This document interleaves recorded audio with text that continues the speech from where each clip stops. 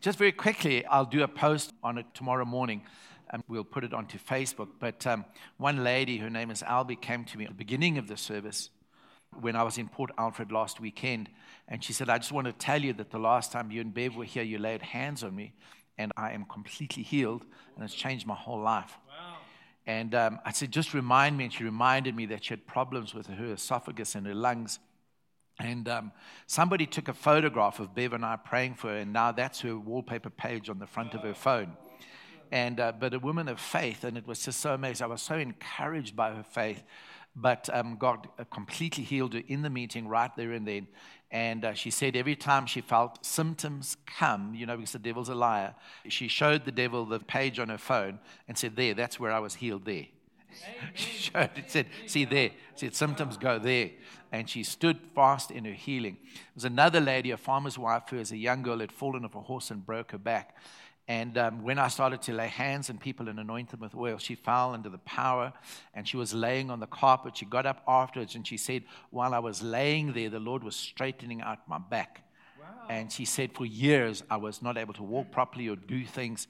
And she said, the effects of the broken back was healed. So come on, isn't God good? And so God is doing really, really great things. One of the things that we need to do is to keep our excitement and our fervor and our love for Jesus. Amen? We need to be excited about things. If somebody tells me, I prayed and the Lord took away my headache, I get excited about it. Because that's still a miracle. Otherwise, you need Panado or Grandpa. Isn't that right? But it's still a miracle, and we need to stay excited about the things of God.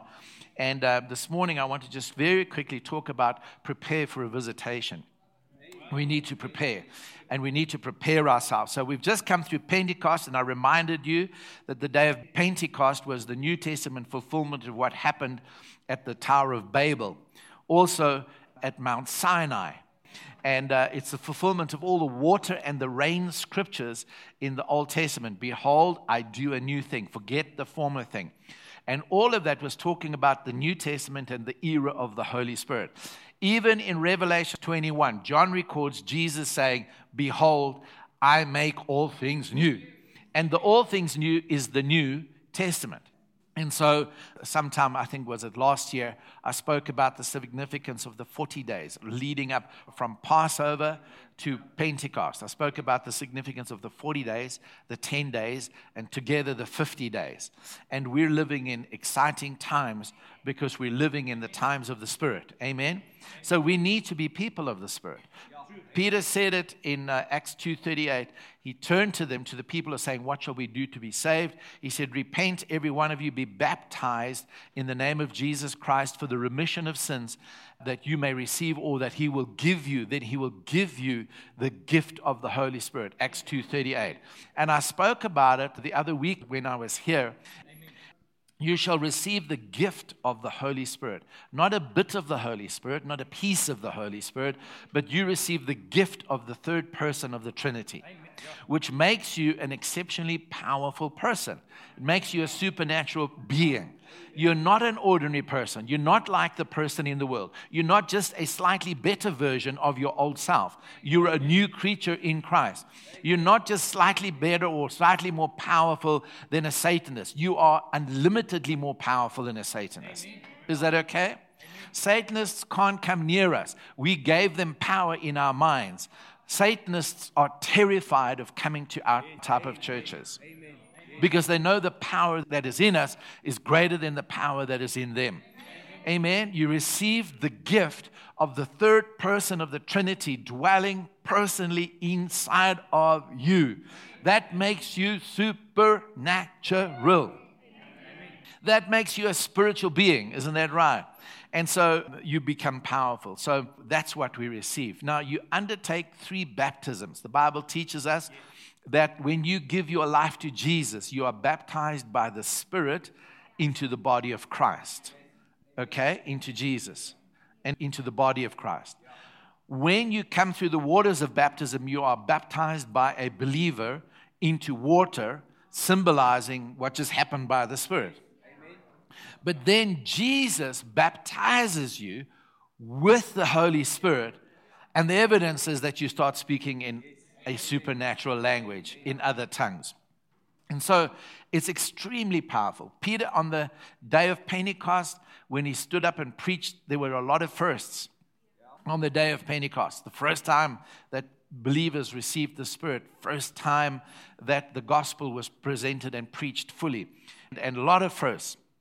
So, first time that they spoke in other tongues. But in Acts 2:32-33, he says this Jesus hath God raised up, whereof we are all witnesses. Therefore, being by the right hand of God exalted, and having received of the Father the promise of the Holy Ghost, because he was explaining it to the crowds, he says this, he hath shed forth this, which you now see and hear.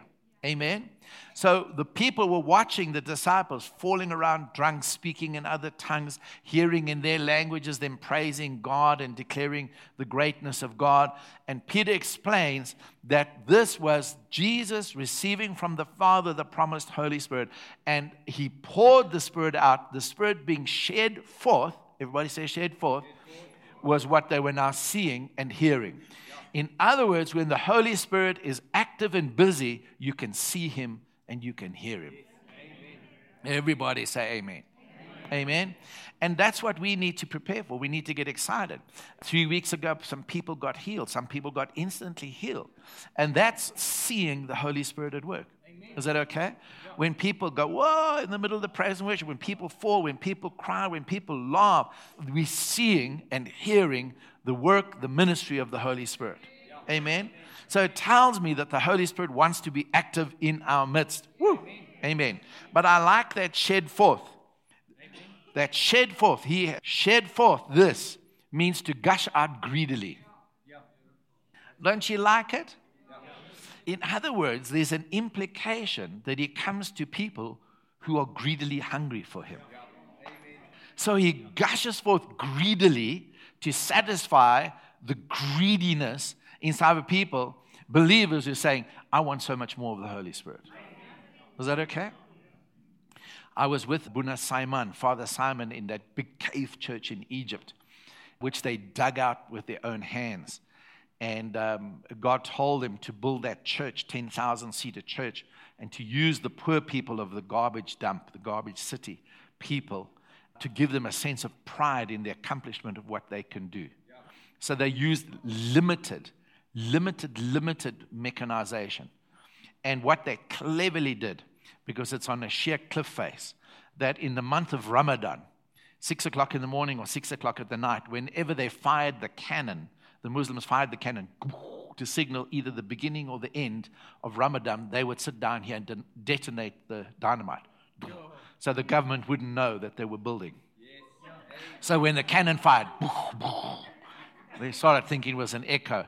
And they took out millions of tons of rocks and they built this amphitheater. So you stand down at the bottom in this cave church and this is amphitheater, 10,000 people. And here's this priest with his robes. Blind eyes open, deaf ears open, cripples get out of wheelchairs. A priest. You see and hear the work of the Holy Spirit. I had opportunity, the privilege of sitting with him many hours. And on my last visit, he said, John, next time you come to Egypt, we go to the farm, pray 3 days. And then, I didn't go, which I'm always sorry for. But, maybe I'll go again. They are asking me to go. And to spend time with Father Simon. And that's the 10,000. Nearby is a 3,000-seater. One day was praying because they would meet in a 150-seater cave, which was there. One day was praying against the rock face, and he was saying, Lord, we need a bigger place to meet. And the Lord said to him, dig through here. And when they dug through, it opened out into a cavern, and they put seats in it in amphitheater, and it seats 3,000 people. So, come on, everybody say God's clever. And then the whole story of it was carved at the back. And that mountain where the cave church is, it's a piece of another mountain. And in the sort of middle 900s AD, that mountain moved because a man of God told it to move. Yeah. And it moved 2 kilometers, the Mukatim mountain. Yeah. And the whole story is carved out in the back of the church. Somewhere, I've got photos of it. One day I should get them out and show you.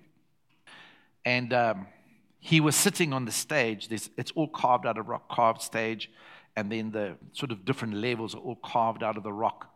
And then at the back is the whole story of the moving of the mountain, all carved into rock by a priest from Romania and an artist. And he carved the whole story in the back of the mountain. Anyway, and one day Father Simon was sitting there on the stage, and, he liked to, when we got together, he'd say, Jean, tell me some miracles, Jean.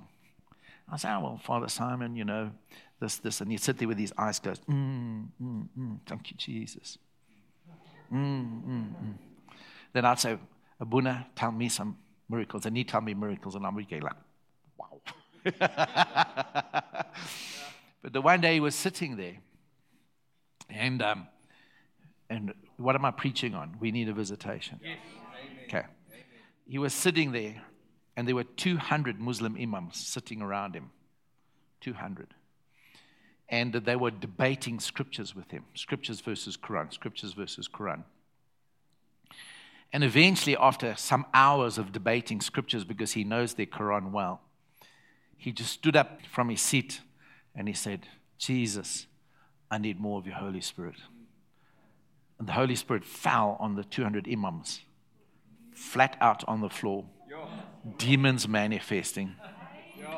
He called his other priests, Father Daniel and others, and they spent the rest of the day casting out demons and leading 200 Muslim imams to Jesus. Come on, let's. So when I'm saying we need a visitation, I mean we need the Holy Spirit to be manifest, to be seen, and to be heard in our midst. Is that okay? And so I've been around enough and have had enough experience with revivals to know that it's something that we desperately need. Is that okay? And so, very often we say we want a move of God.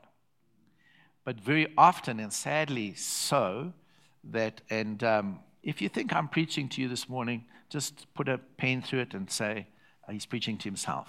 Okay. And maybe live stream. I always include live stream. But very often we say we want a move of God, but we're not prepared to do what is required for a move of God.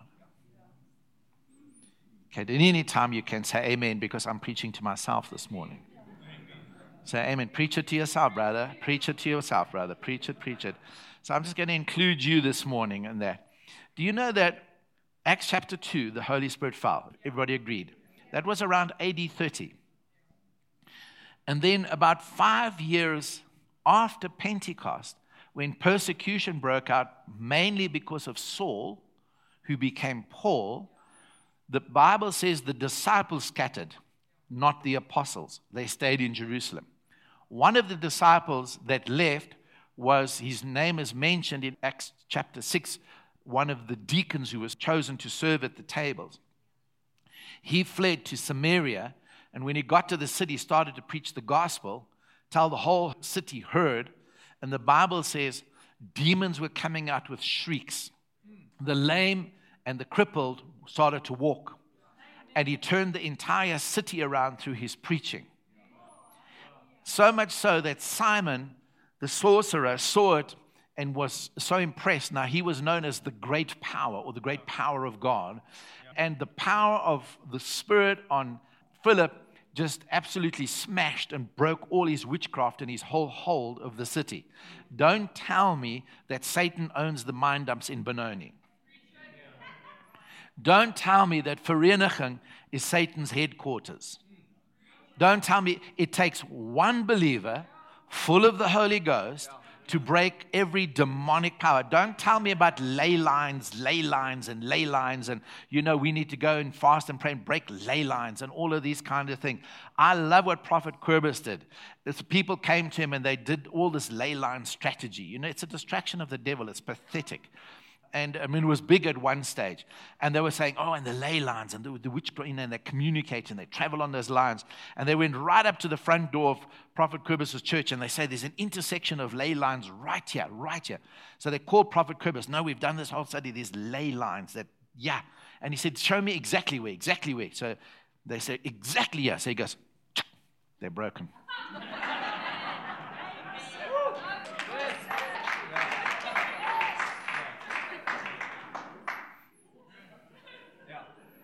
Come on, one believer. Come on, one believer. He was a deacon, an usher in the church in Samaria, an usher. He wasn't the head honcho. He wasn't the head apostle prophet. He went preaching the gospel, and then a whole city turns to Jesus. Demons coming out.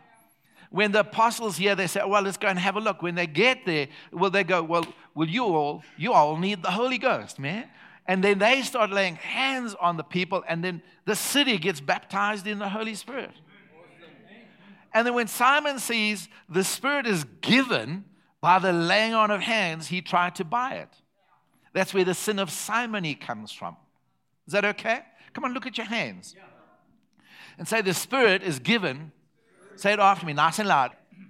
These hands, when I lay them on people, the Spirit will be given. Amen? So the Holy Spirit was given through the laying on of the hands. I mean, it's amazing. 5 years after that, which is now 10 years after Pentecost, the Holy Spirit is still moving. 10 years. So now we're getting around AD 40, somewhere around there. And Peter's, I think he's in Joppa, I think he is. He goes up onto the roof and he lays down. It's lunchtime, and so lunch is being cooked. And he falls into a trance that happens often over here when we smell the pulled pork and stuff like that. He fell into a trance, and God showed him not to call the Gentiles unclean any longer. Meanwhile, 3 days earlier, Cornelius, a Roman centurion, at 3 PM, an angel appears to him. Anyway, long story short, Peter's description of that day, the Holy Spirit fell on them the same as he fell on us. I'm almost sure that in that centurion's house, there came a sound from heaven like a mighty rushing wind. I'm almost sure that tongues of fire appeared and separated and fell on each one of them, because this was the Gentile Pentecost. 10 years later. 10 years later. 10 years later. Something about the apostles and the disciples is it didn't fizzle out with them. It wasn't like, whoopie-doo, yay, one service and that's it. I'm talking 10 years later, they're still going for it. Acts chapter 19, Paul on his third missionary journey passes through Ephesus and he meets 12 brothers. Hey, brothers, introduce themselves. I'm Paul, formerly Saul of Tarsus. No, we've heard about you. I'm making this up. It doesn't say that there in Acts 19. Okay, but there were 12. And then he starts asking them, are you believers? Yes. Have you received the Spirit since you believed? We haven't even heard of the Holy Spirit. So he said, well, then what baptism did you receive? John's baptism. Well, that was a baptism of repentance until Jesus. He then baptizes them in the name of Jesus Christ, lays hands on them, and they all receive the Holy Spirit, speaking in tongues and prophesying. Come on, say the Holy Spirit's still moving. Acts chapter 19. And Acts is the only book that doesn't end with an amen. Because it's an ongoing. The implication is that it needs to continue. Acts 3:19-21. Peter says that you will continue to receive times of refreshing until the restoration of all things spoken about the law and the prophets. And then, God will send times of refreshing. So Christ is being held back for a time, but in the meantime, times of refreshing. It doesn't mean refreshing. 20 years later, refreshing. No, it means refreshing, refreshing, refreshing, to stay refreshed in the Lord Jesus Christ. Amen? And so refreshing is something that God wants. And it mentions it in the book of Acts over and over and over and over again. And they were all filled, and they were all filled, and they were all filled. You know, the one time Paul and Barnabas were preaching I think it was in Pisidian Antioch, and they were rejected. And I think it's in Acts chapter 13, the last verse. And they were rejected. And what they did was they shook the dust off their feet, and then the Bible says, and they were filled with joy and the Holy Spirit. Isn't that amazing? So what I'm learning from this, brothers and sisters, as I'm preaching to myself, and just including you, is that when I go through hard times, I have a choice. I can either experience a visitation, or I can experience some whinging and whining. What they did, all the soulishness, all the stuff of those people, they shook it off and they went, woohoo, and probably did what Jesus said, rejoice that you've been counted worthy of my name. They probably did something like that.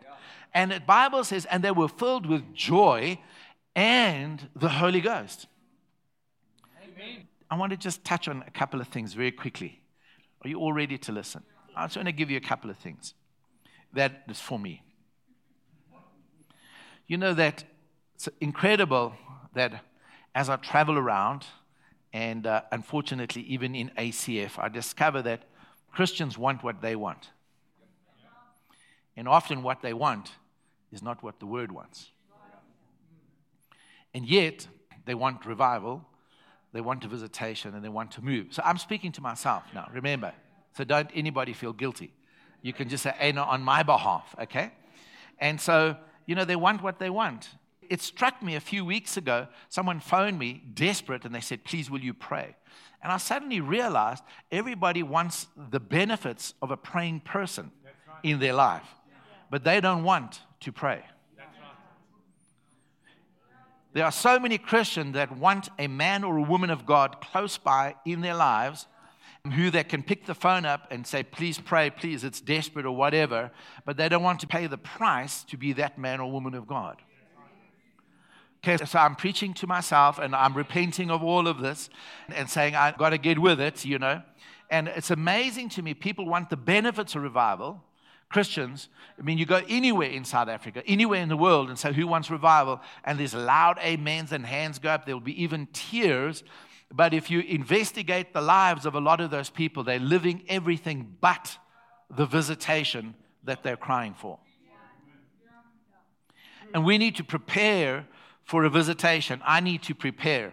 I just casually said to the Lord, I just casually said it in conversation. Actually, I more said it to Bev than to the Lord. I said, I think I need to start getting up earlier to pray, maybe like 4 o'clock in the morning.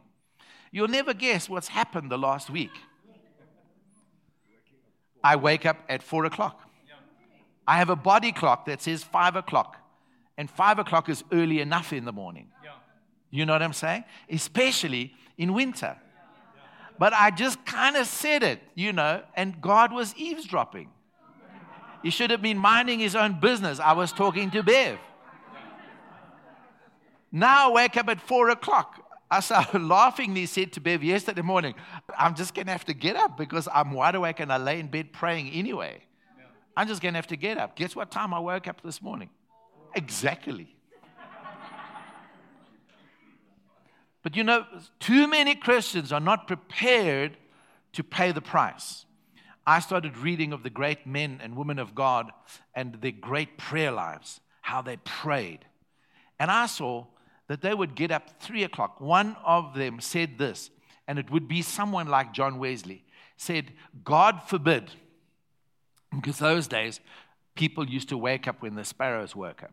But they also used to go to bed when the sparrows went to bed. But anyway, and he said, God forbid, it convicted him one day when he woke up, but he could hear the footsteps of people outside on the cobble roads going to work. And he said, and here am I, a man of God, and I'm sleeping, and they're already up, and they've been up for an hour, and they're going to work, and I'm still sleeping. And he made a commitment to God, and he said, I will be up an hour before any of my people are awake, and I will be praying for them.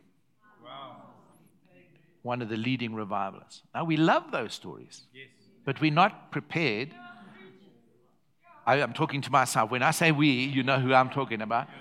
We are not prepared to pay the price for a move of God. You know, we want to stay in bed. It's far more comfortable. It's far more wonderful under the covers than in a cold lounge just going, God, I want you to move. We want the benefits, but we don't want the responsibilities. If we read all of the men of God and women of God in the Bible, they were righteous and devout. The word devout means devoted, means disciplined, means they had the biblical disciplines in place. It meant they read the word, studied the word. It meant they prayed, not for 3 minutes, but for 3 hours. They just didn't grab, a quick prayer as they were slicking their breakfast and running to the car to go to work. They prayed. They prayed. They were people of prayer. If I track back my own life, and great things started to happen from 1993, and it's when the Lord said to me, I want you to do a full 40-day fast, no food, drink water. And then revival broke out. Initially, all I got was hungry. But then after that, God started to move, and it opened up all of the overseas ministry. Then I was preaching in Armenia. I was preaching in Egypt. In Armenia, we had national revival. That went into Iraq, Iran, Egypt, America. It's easy to say, I want God to move, but how deep is that longing or that desire? So remember, I'm preaching to myself. But I like this, Job chapter 10, verse 12. Okay, this is family chat. Okay, this is family talk. I love what Job says. Thou hast granted me life and favor, and thy visitation hath preserved my spirit. Amen. One of the reasons why we need a visitation, because it preserves our spirit. Paul talks about it in Thessalonians. He said, may God sanctify. Another word is preserve. God sanctify your spirit, your soul, and your body until the day of Jesus Christ. Paul said it in Romans chapter 1, verse 9. He said, the God whom I serve with my spirit in preaching the gospel. The problem is, very often, as Christians, even with tears running down our faces, saying, I want a visitation, we are soul dominant rather than spirit dominant Christians. Paul talks about them as being fleshly, carnal, or worldly. We need our souls. It's our personalities. Is that okay? But our souls need to be educated according to Hebrews 5:14, where we're able to be taught to be spiritually orientated. It's amazing how the soul part of us, Paul calls it also the flesh part of us is so dominant, it dominates the spirit. And that struggle you can read about in Galatians chapter 4. Paul talks about the fact that the flesh always persecutes the spirit. In Psalm 119, and I think it's verse 135, I think it is, but he says, my soul tends towards the dust, but your word revives my soul. And so if we're not people of the word and people of prayer, and listen to this, and you're here, but I'm preaching to myself, I was not here for 2 weeks, is if we're not people that go to church, we can't cry for visitation and revival. The spiritual disciplines are there. Is that okay? For us. So a soul-dominant people, soul-dominant Christians, if I allow, so I'm talking to myself, I've just got to keep reminding myself, if I allow my soul to dominate my spirit, because in my spirit, I really do want God. But if I allow the soul to get in the way, then I become what Paul talks about, those having a form of godliness but denying the power of it. So let me just remind you, let me just state that verse again. They have a form of godliness but deny the power thereof. Listen to me, church. Listen to me. Listen. Now listen very carefully. I'm drumming it into John. There is a power in godliness. There is a power in godliness. That's why many Christians and even secular people seek out a man or a woman of God. Because they are godly. In other words, they will get the right counsel, even though it hurts. They will get the truth, even though it's not what they want to hear. And there is a power in a godly life. So here it is. There is no visitation where there's compromise. There's no visitation where there's compromise. God does not move amongst the dead. He moves amongst the revived. So we can't be soul dominant. Too many Christians are praying my will in God's name instead of God's will in God's name. They live the way they want to, conduct their relationships the way they want to, do whatever they want to, speak how they want to, do business how they want to, claim to be Christians, and they'll be the ones in church raising their hands, Jesus, move. Send revival. Now I'm preaching to myself, okay? John, you must stop doing these things, okay? And so we can't have it. You can't have your cake and eat it. Now, I understand that God is compassionate, God is merciful, and sometimes God sweeps into churches, but He does, and He changes people's lives, changes their morality, changes their ethic. Amen? Come on, we've got to line up with God. If we want a visitation, line up with God. Amen? Don't have a form of godliness denying its power. There's a power in godliness. Be godly. Paul said it. He said physical exercise profits a little, but godliness, has got eternal benefits as well as temporal benefits. Everybody say amen, John. You need to preach this to yourself. Amen. So we can't compromise. We can't compromise. Soul dominant, where we listen to the soul, the pleasures of this world. I love what James tells us in James chapter 1, verses 22 to 26. And he talks about the fact that, some people are hearers of the word only and not doers. Yeah. So here it is. Listen to what he says. He says they delude themselves. Yeah. They delude themselves. Yeah. Come on, church. We can't be delusional. We can't be delusional. In other words, we will bend down in church, we'll kneel down, the tears will run down our faces in worship, and we'll say, God, move, but we're living a different lifestyle. Yeah. We delude ourselves. Yes. Church? Am I saying the right things to John? Yes. And so we need to change those things. Amen. I like what 1 Corinthians chapter 2, verse 9 says. It's a beautiful passage. However, as it is written, no eye has seen, no ear has heard, what no human mind has conceived, the things that God has prepared for those that love Him. These are the things God has revealed to us by His Spirit. So listen, if we live soulishly, if we live compromised lives, spiritual things are spiritually discerned. If we live soul-dominant, fleshly dominating our lives, we cannot conceive or perceive the things that God has prepared for us. And I'm telling you, is that God wants to move, but He needs us to cooperate with no compromise. Is that okay? It's amazing to me. I've discovered it. I've been doing this for 35, 36 years now. And it's amazing to me how many Christians, they love God and they say they love God. And how many years? And then I discover when it's convenient, they will break the word. Do something other than what the word says. Compromise the word. And John's got to stop doing that.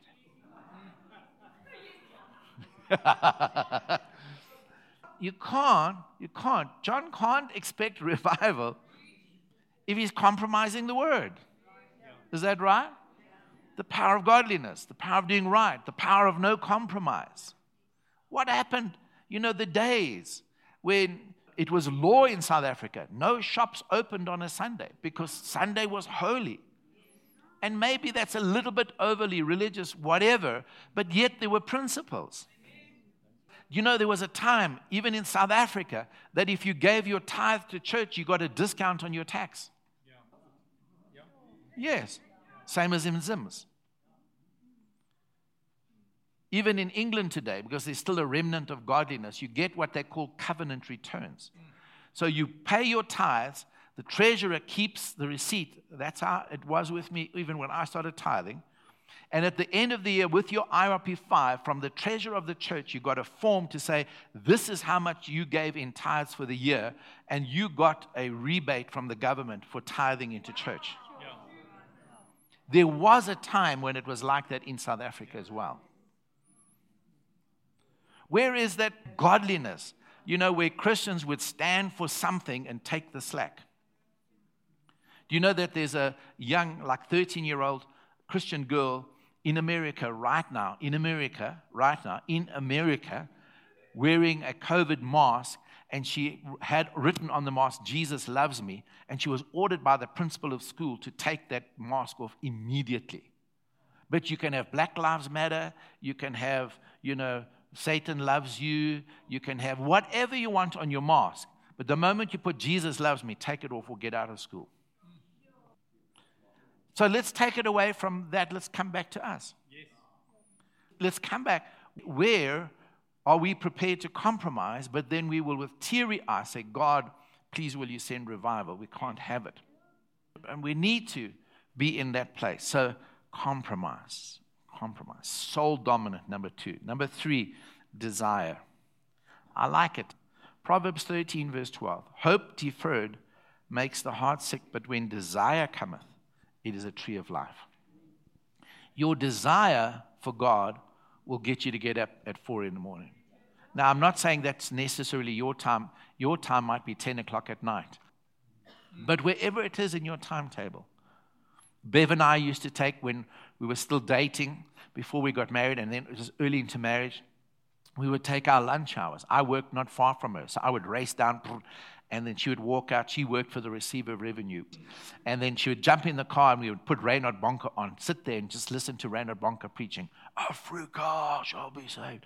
You know, and that kind of crying in the car, eating our psalms, Jesus move, you know, and all of this kind of thing. And then she would go back in, and I would race back to my office. But we'd buy out the time. Come on, you know, where's the hunger? Where's the desperation?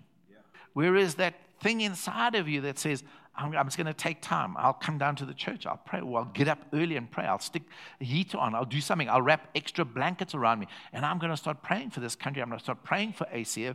I'm going to start praying for the mandate on this church to come to pass. Amen. John, you need to wake up. Okay? When desire comes, listen to Isaiah 26, verse 9. My soul yearns for you in the night. In the morning, my spirit longs for you. When your judgments come upon the earth, the people of the world learn righteousness. But my soul yearns for you in the night. When last did you lay in bed with pangs of hunger for God? Laying there, weeping, saying, God, if you don't move, if you don't come, I have no purpose in life.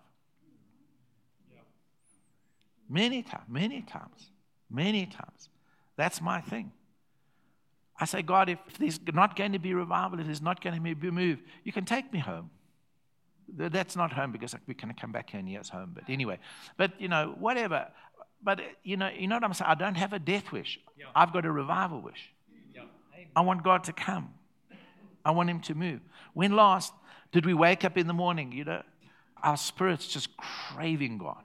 Craving God more than you crave your next meal, more than you crave a pay rise, more than you crave a promotion, more than you crave anything in life, that you crave God. These are the preparations for revival. That hunger will cause you to fast 40 days. It will cause you to lose totally your appetite for food. People will think you weird, but that's okay. That hunger drives you. That desire holds on to you, and you won't let go until you get it. They say that, you know, some of the highest drives in the world is survival, and that's why your body craves the food and things like so much. Thank you to those who regularly fast and pray. But I'm talking about me. Okay? This is what I want. And it doesn't come. David knew it. Psalm 63, he said, early will I seek thee. My soul thirsteth for thee. My flesh longeth for thee, like in a dry and thirsty land where there is no water. Verse 8, my soul followeth hard after thee. Where God, I've got to have God. I've got to have God, you've got to move. God, you've got to intervene. God, you have to do something. God, we want to see people saved. God, we want miracles. God, you've just got to do it. When you're fasting and praying 40 days, I want to tell you, it's that hunger, that desire for God more than discipline that takes you through not eating for 40 days.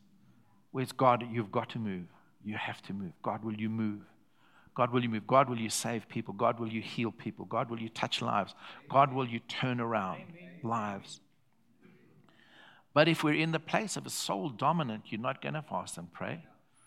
And the message of grace came around, and it was great, but it gave all of us who are soul dominant a really good excuse not to do it anymore. Well, now it's grace, we don't have to do this. And millions of Christians miss the whole purpose of grace. Grace doesn't mean to say that we can be ungodly. Grace doesn't mean to say we can compromise the word. Grace doesn't mean to say we don't have to pray. Grace doesn't mean to say we don't have to come to church. Grace doesn't mean to say we don't have to read our Bibles. Because of grace, we do it more. Is that okay? Because of grace, I'm more godly. There's no time to talk about faith and love and truth and all of this kind of thing, but I just want to mention something here. Luke 11:33. Luke 11:33, one of the things that I've begun to realize more and more as I've reflected and as I've been preparing and doing the series on visitation. This is the 4th message on visitation, but it's half a message because time, the worship was what God wanted this morning. But the more I've studied it and the more I've looked and the more I've realized how one believer can be so unlimited. So Luke 11:33, no man, when he hath lighted a candle, putteth it in a secret place. Now remember that Jesus said, you are the light of the world. Can you, everybody say it after me? Say, I am the light of the world. I am the light of the world. And now we all go, amen, when Jesus says, I'm the light of the world. Yes, Jesus, amen. Then he turns around in the same breath and says, now you're the light of the world. Amen. Because we don't believe it because of a lot of things we've taught, but also because of a thing of, condemnation. But sometimes that condemnation is deserved. You can't say there is now no condemnation for us who are in Christ Jesus if you're not living the right life. Because then the condemnation comes from yourself. The Holy Spirit is convincing you that it's wrong, not convicting you, convincing you. But you can't go, amen, yes, Jesus, no condemnation for me. A brother phoned me from overseas, and he said, this is happening in my church. As a result, I've had to leave. He said, my pastor did a series on no condemnation. He says, the Bible tells us there's no condemnation in Christ. And he says, so what you must do is you must ignore the condemnation for 3, 4, 5 days, a week, 2 months, up to 2 months. He says it'll go away. Instead of saying, why are you feeling condemned? Repent and change. So what he was doing is encouraging a seared conscience where you don't hear the voice of the Spirit speaking on that subject anymore. Because he's such a gentleman, if you just keep telling him to shut up, shut up, shut up and ignore it, he'll stop speaking on that subject. And then you're stuck. And so, no man, when he hath lighted a candle, putteth it in a secret place, neither under a bushel, but on a candlestick, that they which come in may see the light. That word bushel there is a measurement, a dry measurement in the Bible of about 8 gallons, 40 liters. So they would put, for example, peas or grain or flour in it and a unit of measurement. So what Jesus is saying is that you don't light a candle to fill the whole room with light and then take this thing and you stick it over to hide the light. Now, often we've talked about, the law. The law will limit you and all this kind of thing. But what about your compromise? What about soul dominance? We always giving into the flesh. I mean, doesn't that affect your light? Yes. That affects our light, isn't that right? Yeah. So John is now saying he's going to live in a way that his light is shining. Yeah. Can I have an amen? Amen? And so I don't want us to be a church that lifts its hands and sings and weeps one thing, but lives another. Because we can't expect visitation from God if that's the case. Now, He will come, but you may be left out. He will come, but He might come to you with a different approach. Maybe there will be some deep conviction first. I would rather be on the side of, Lord, I want a move of God, and this is what I'm going to do. And I would rather be pressing in. So when it comes, when God's, and He really is, that when there's visitation, I'm right in the center of what He wants to do through me to others in reaching South Africa and the world for Christ. Amen. Amen. And so this is a little bit of family talk today, where in front of you I'm confessing and asking you to forgive me. And so we need to get to that place. Amen. We need to get to a place of preparing for visitation. And so one of the things that we've got to realize is we are unlimited. But what am I doing? Forget the law. Forget others' expectations. I think we've dealt with that ad nauseum in this church. Forget, the fact that people have put you down and don't take you seriously, and you were hurt as a child and you were rejected in a marriage or something like that. Just put all of those things aside. What am I doing that dims the light of my candle? What am I doing that short circuits the effectiveness that God wants in my life? How do I live and walk and act? So, in the next couple of weeks, in the next few weeks, so everybody's forgiving John. Amen. So we set you free. We pardon you. All your sin and unrighteousness. No condemnation now. Amen. Now you can have revival, Pastor John. But what we're going to do, starting from next week, I'm going to ask you this week. How many of you saw the post on the bulk WhatsApp? How many of you saw on the prayer bulk WhatsApp group? That prophecy that a man of God gave me. When an angel was sitting with him and dictated the prophecy concerning me and ACF. How many of you saw that? Did you read? It's already happening. Yeah, it's already happening. What I'll do, we'll print it out for you and staple it and we'll give it to you. Then everyone's got that prophetic word. It's amongst many prophetic words of what God wants to do. So if you haven't got it, just pray anyway. But this week, I want you to be praying over that prophetic word for every part of it to come to fruition. Is that all right? So every part. You can divide that prayer up into sections. If you want, those watching via live stream, if I hear amens, we'll post it on Facebook. And then you can hear it for those. You can read it then. And I want us to pray. I really want us to pray. And we've seen it, some just touches of it, moves of it. In the Port Alfred Church, I share what I share here, and they sit there just glued. People get off the chairs, they're kneeling on the floor, laying on the floor. And because of their hunger, because they haven't heard these things. Are you with me, church?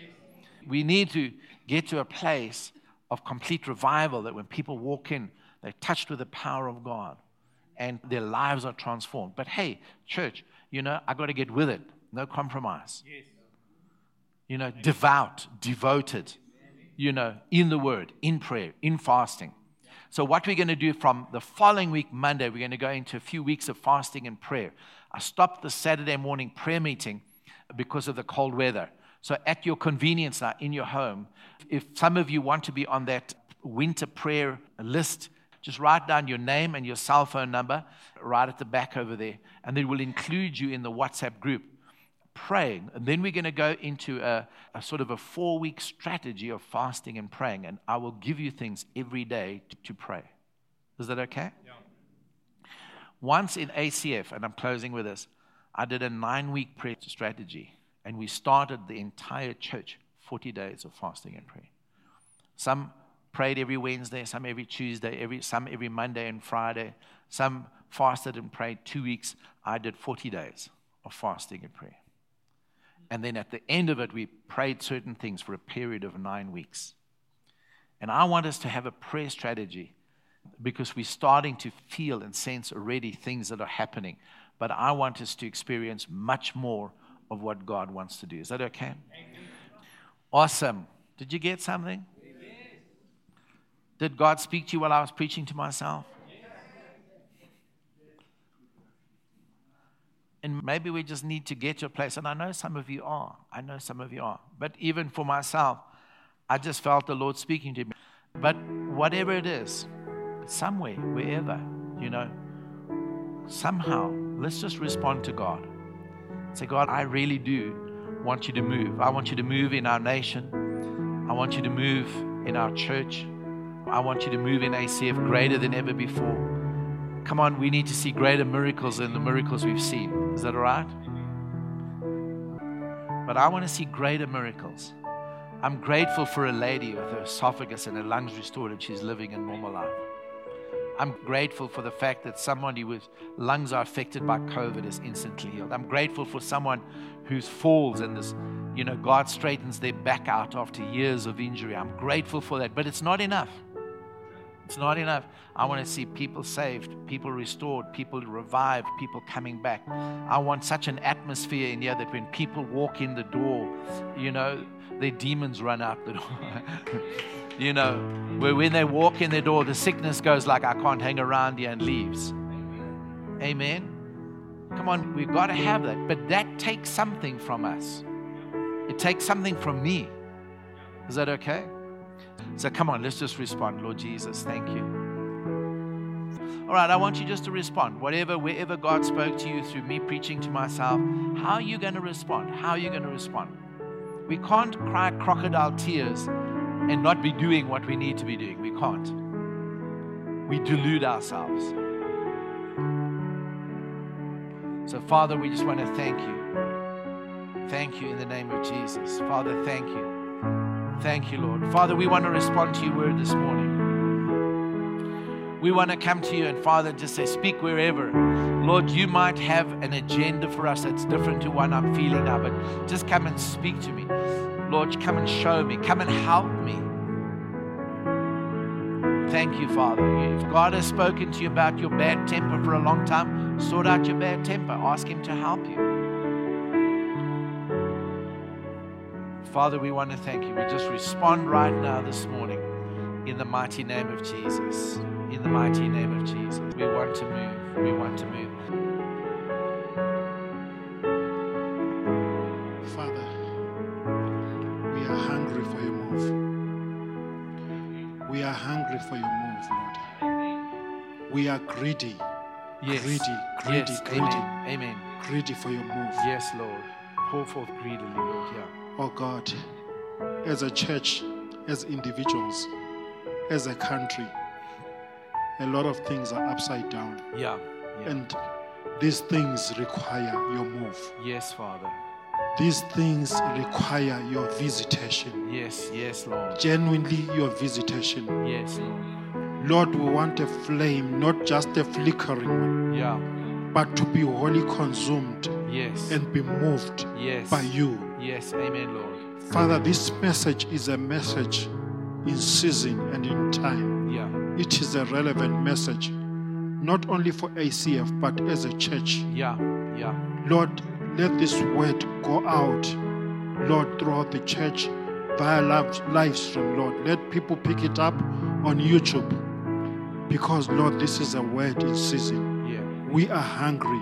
We are thirsty for the move of God. Amen. We desire. Yeah. We need you, Lord. Yes.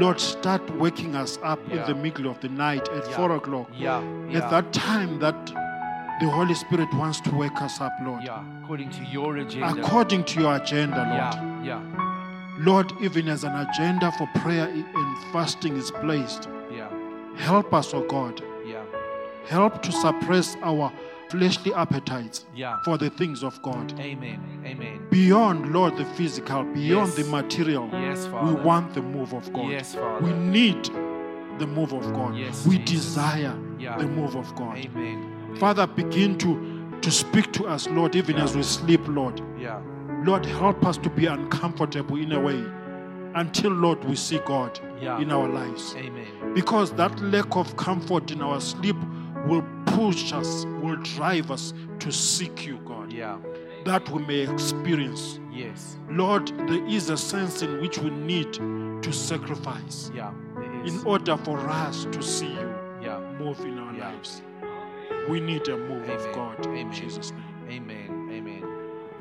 Father, we just ask that we become more sensitive to your Spirit, that our ears are open Yeah, to hear what you would say to us. yeah, And Father God, where the troubles of the day and the things of the world just kind of bring us down, Lord, will that light just rise up again? yeah, Just help us, Lord, in every situation, yeah, in every family situation. yeah, Let our light shine forth yeah, in those areas Yeah. and bring your peace, your love, and your self-control into our family. yeah, We ask this, Lord, Yeah. in your name. Holy Spirit, you are welcome Welcome. to do what you want to do. Welcome in this church. Amen. Welcome in this church. Now, while you're standing, I dismiss you with God's blessing, and I declare we will have revival, a move of the Spirit, visitation. God will visit you, and you have ears to hear what the Spirit of God is saying. You have the ability to respond to what God is saying, because His word has got the power in it for its own fulfillment. In the name of Jesus.